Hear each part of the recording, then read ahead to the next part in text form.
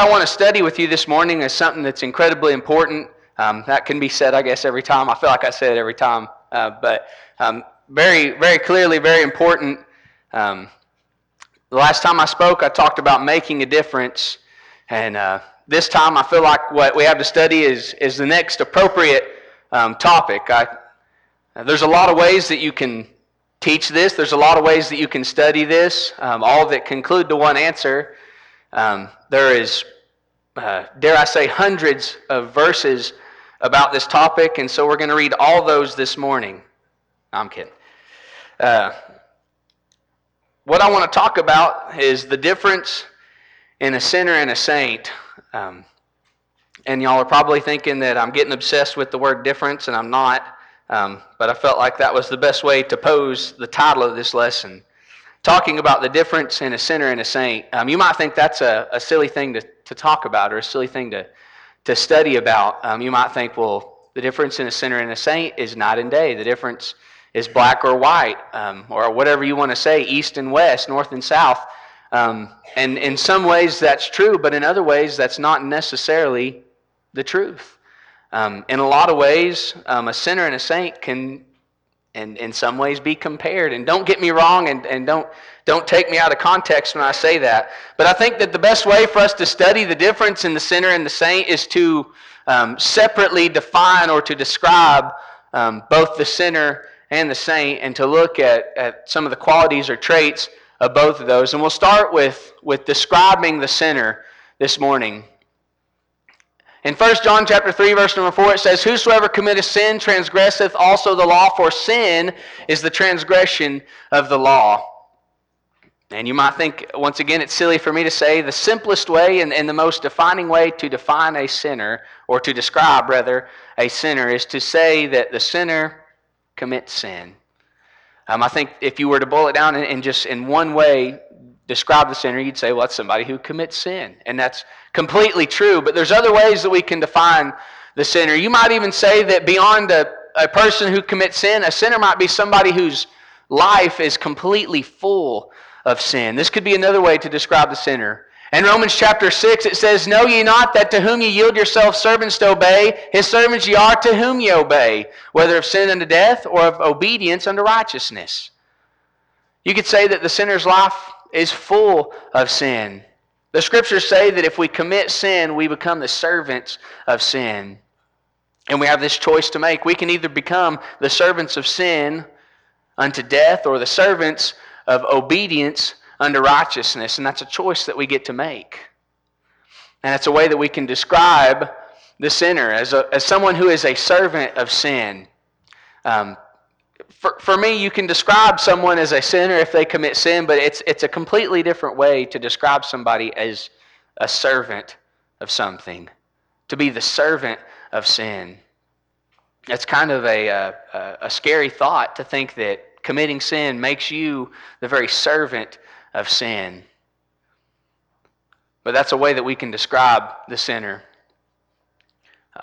The sinner can be described as saying that his lifestyle, the very way he lives, denies Christ. And you might say, well, you know, I might commit sin, but I don't deny Christ. And you don't have to deny Christ with your mouth or with your lips. You don't have to say that you don't believe in Christ or you don't believe in God. While some people may say that and deny Christ, your lifestyle determines whether or not you deny or accept Christ. In Titus chapter 1, it says, "They profess that they know God, but in works they deny Him, being abominable and disobedient."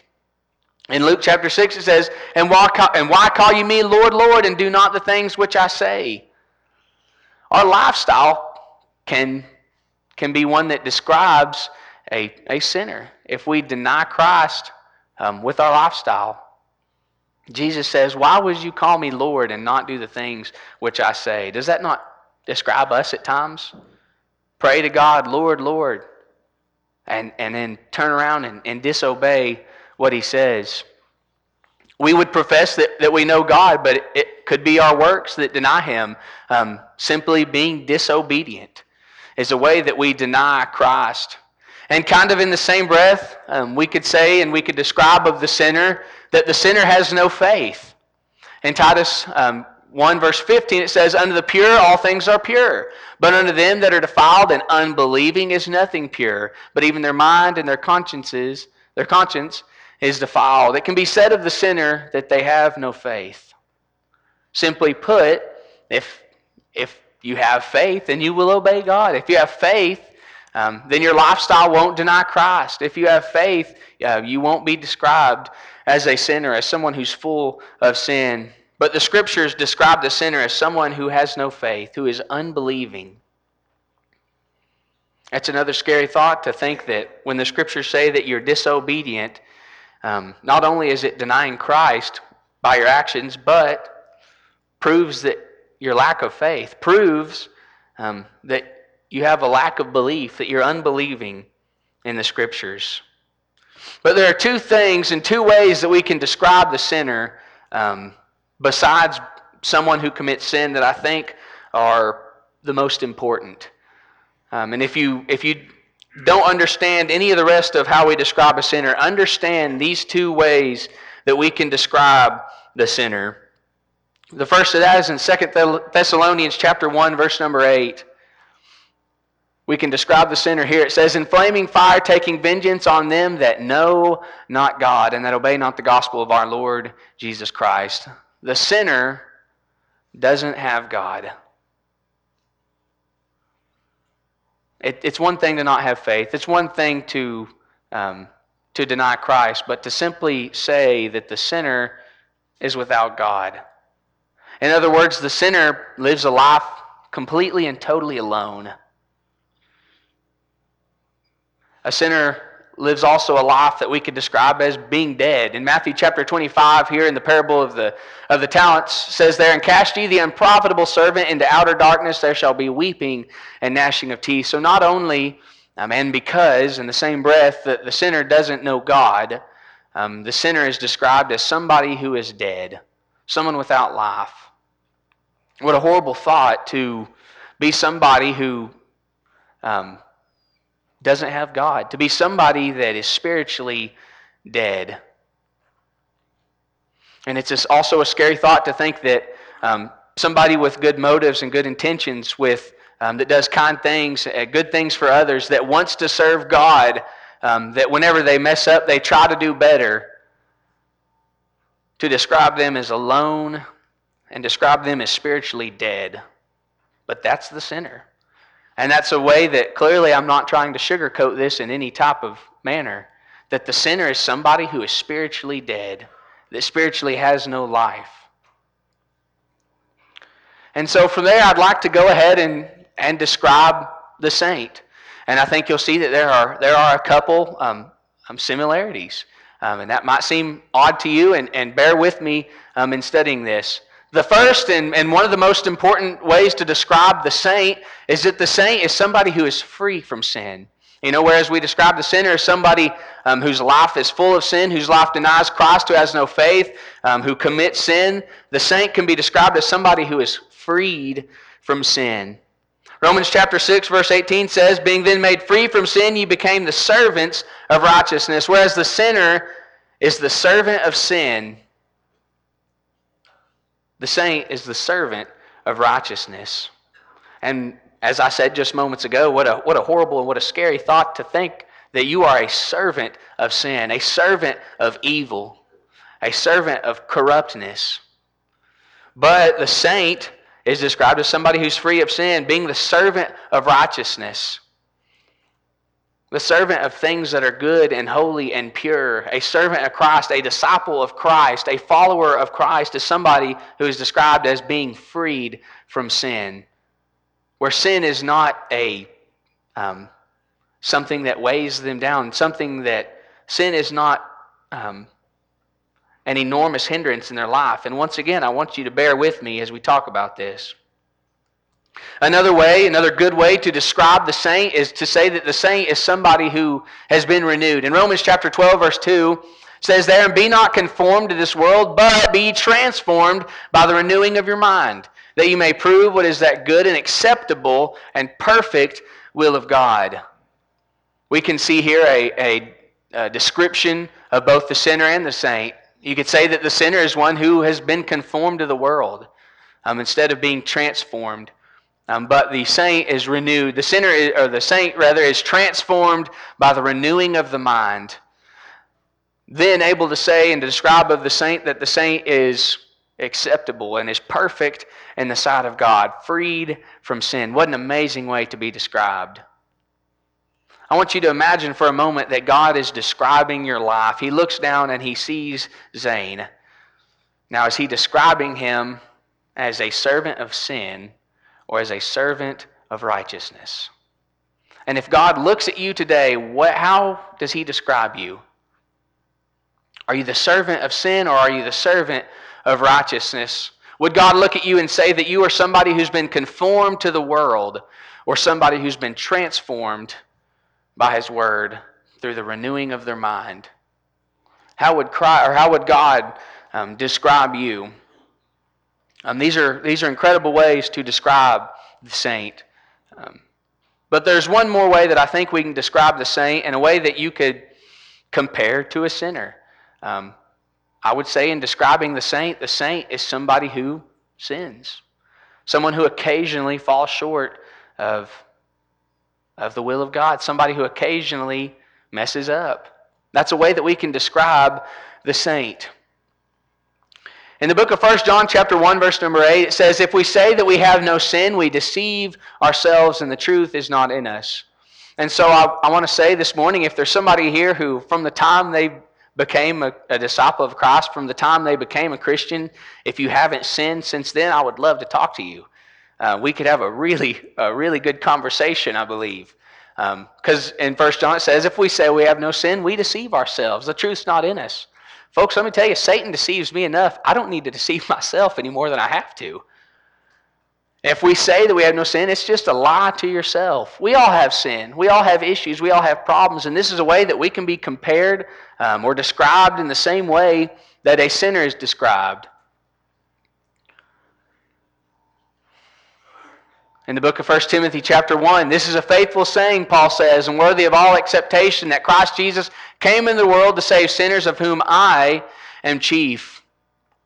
We read here about Paul, who obviously in his younger days did horrible, nasty things, but he became part of Christ's body. He became a saint. And then he goes on later on in his life to say that he is the chief of sinners.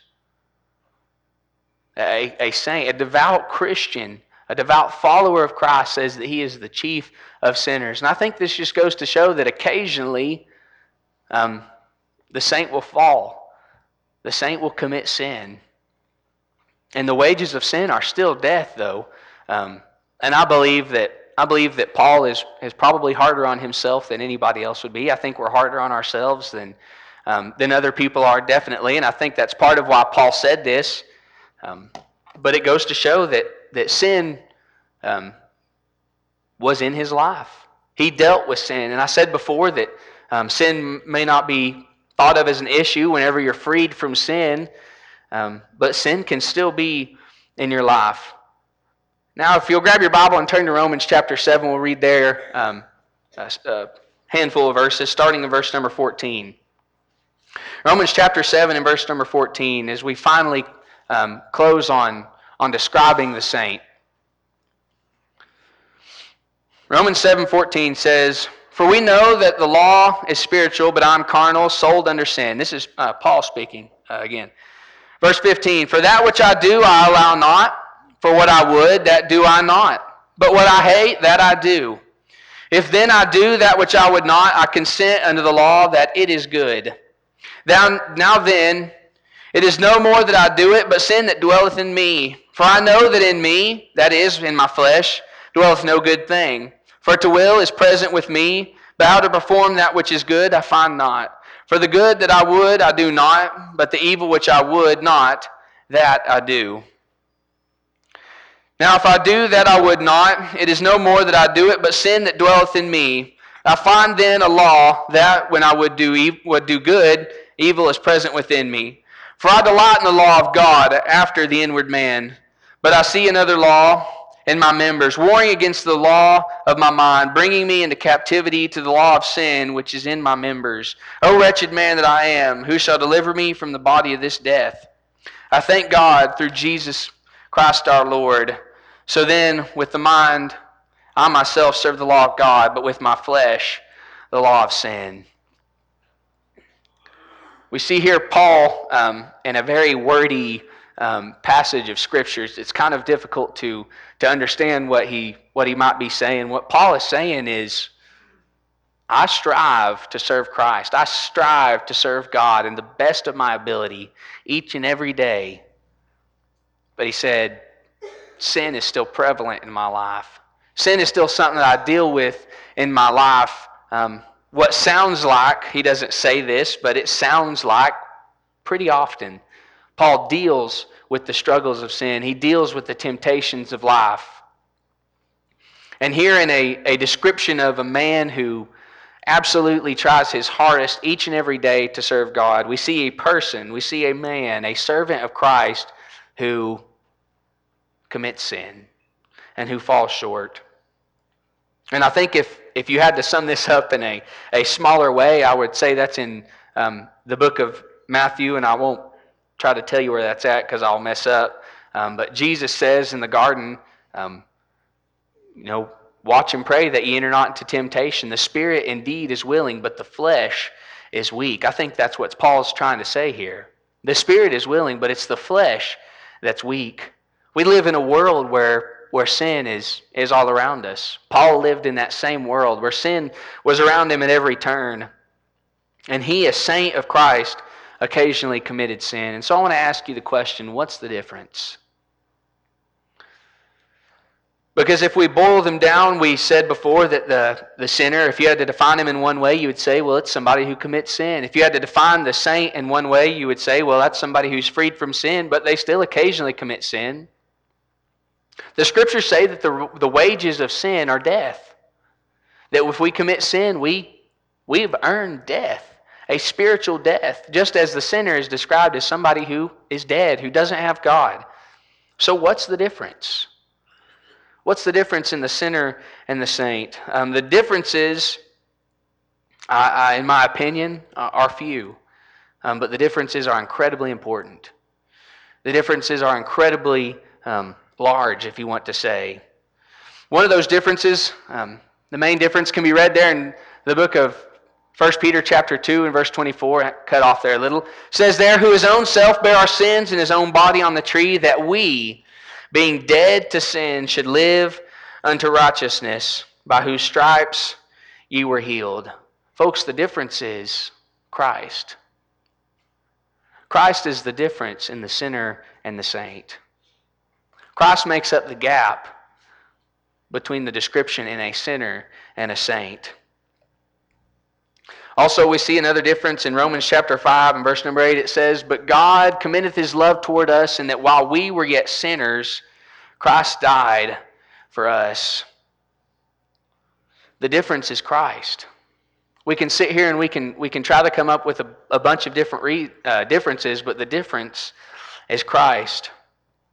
You might say, well, I would say that the difference between a sinner and a saint is kind of what Paul described in Romans chapter 7, that a saint is somebody who is trying each and every day. And when they fail, they get back up and they try again. I think that's definitely true. I think that's certain. I think that's something that God expects out of his saints.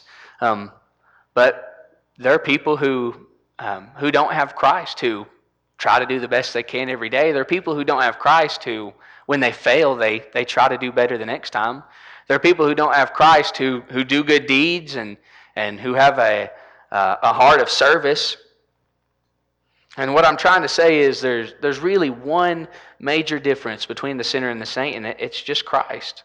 If we read verse number 9 there, it says, much more then, after he said that God commendeth his love toward us, and that while we were yet sinners, Christ died for us, much more then, being now justified by his blood, we shall be saved from wrath through him.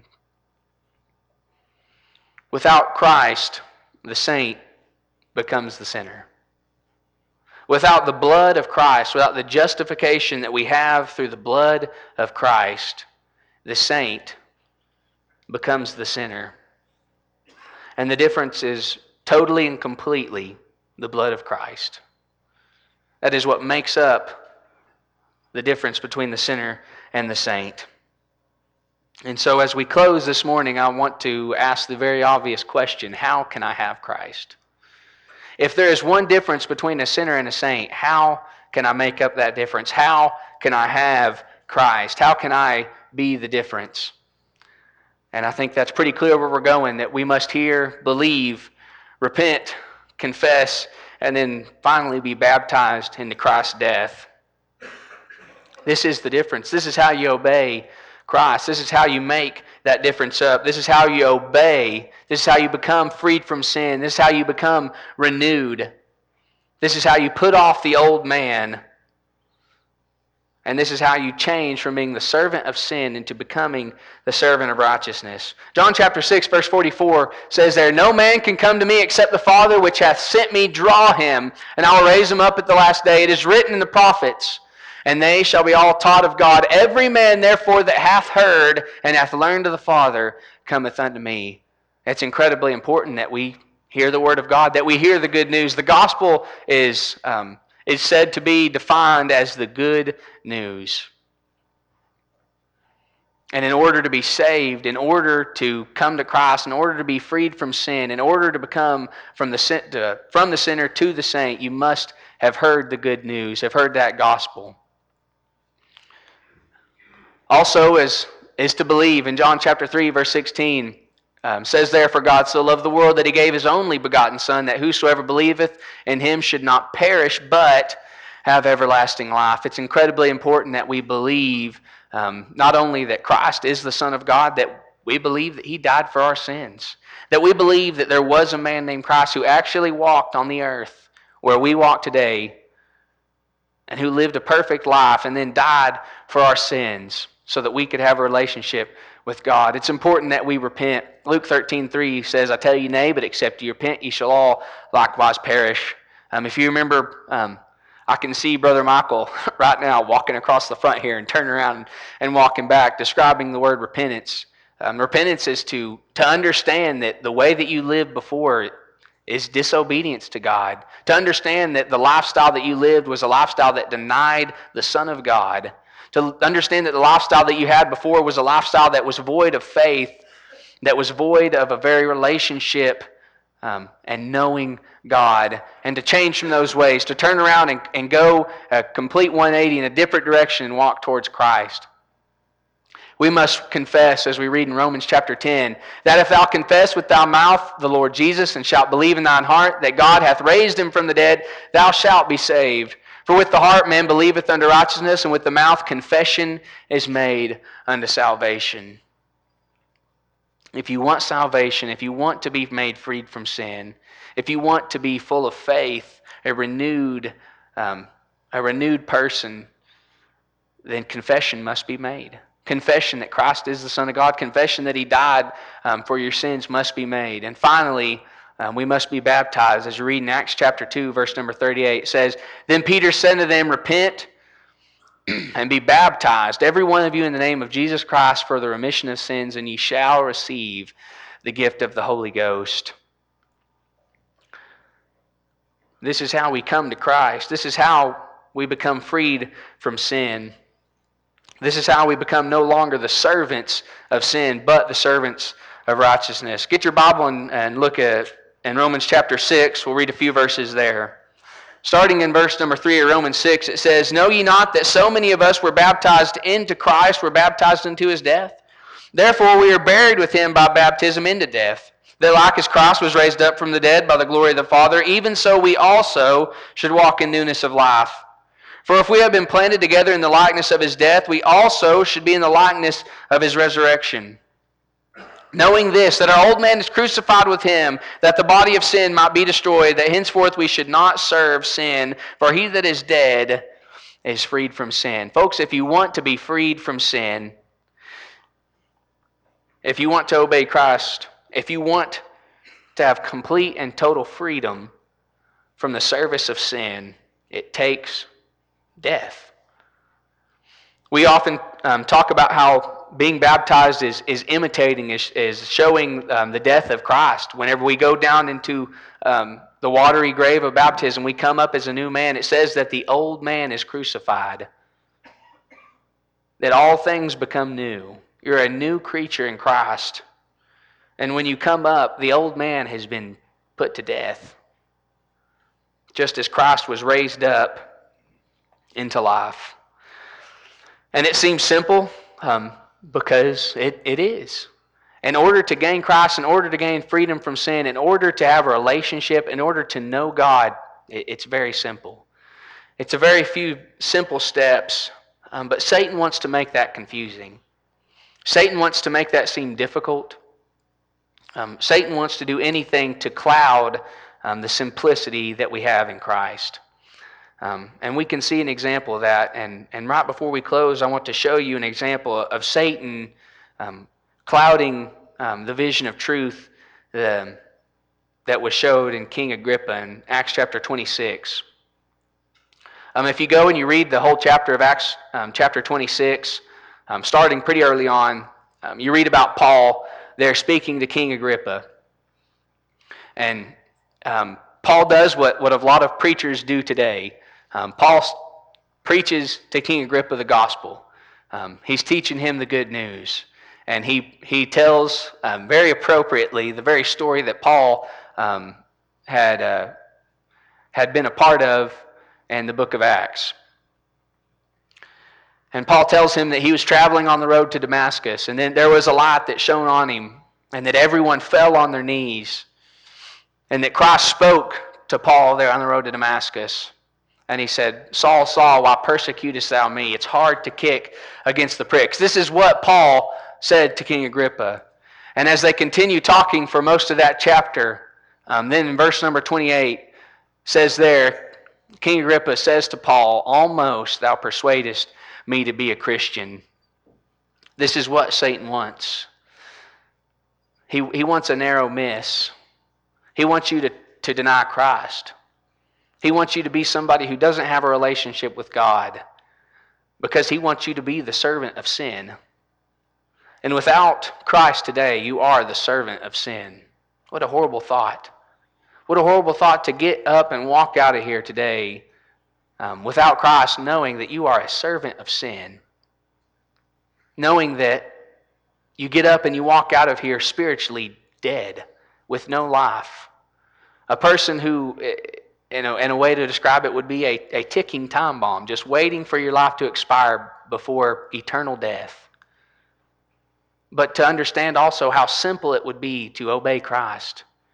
You must hear his word. And to be honest with you, you've heard that today.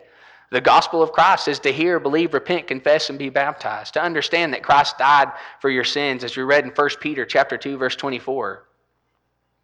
To believe that Christ died for our sins. To believe he's the Son of God. To repent from your sinful ways. To confess that he's the Son of God. And finally, to be baptized into his death, into Christ, to become a new creature. And so I tell you, be adopted by Christ today. In Romans chapter 8, verse number 12,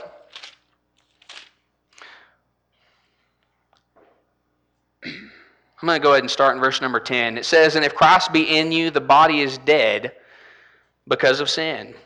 But the Spirit is life because of righteousness.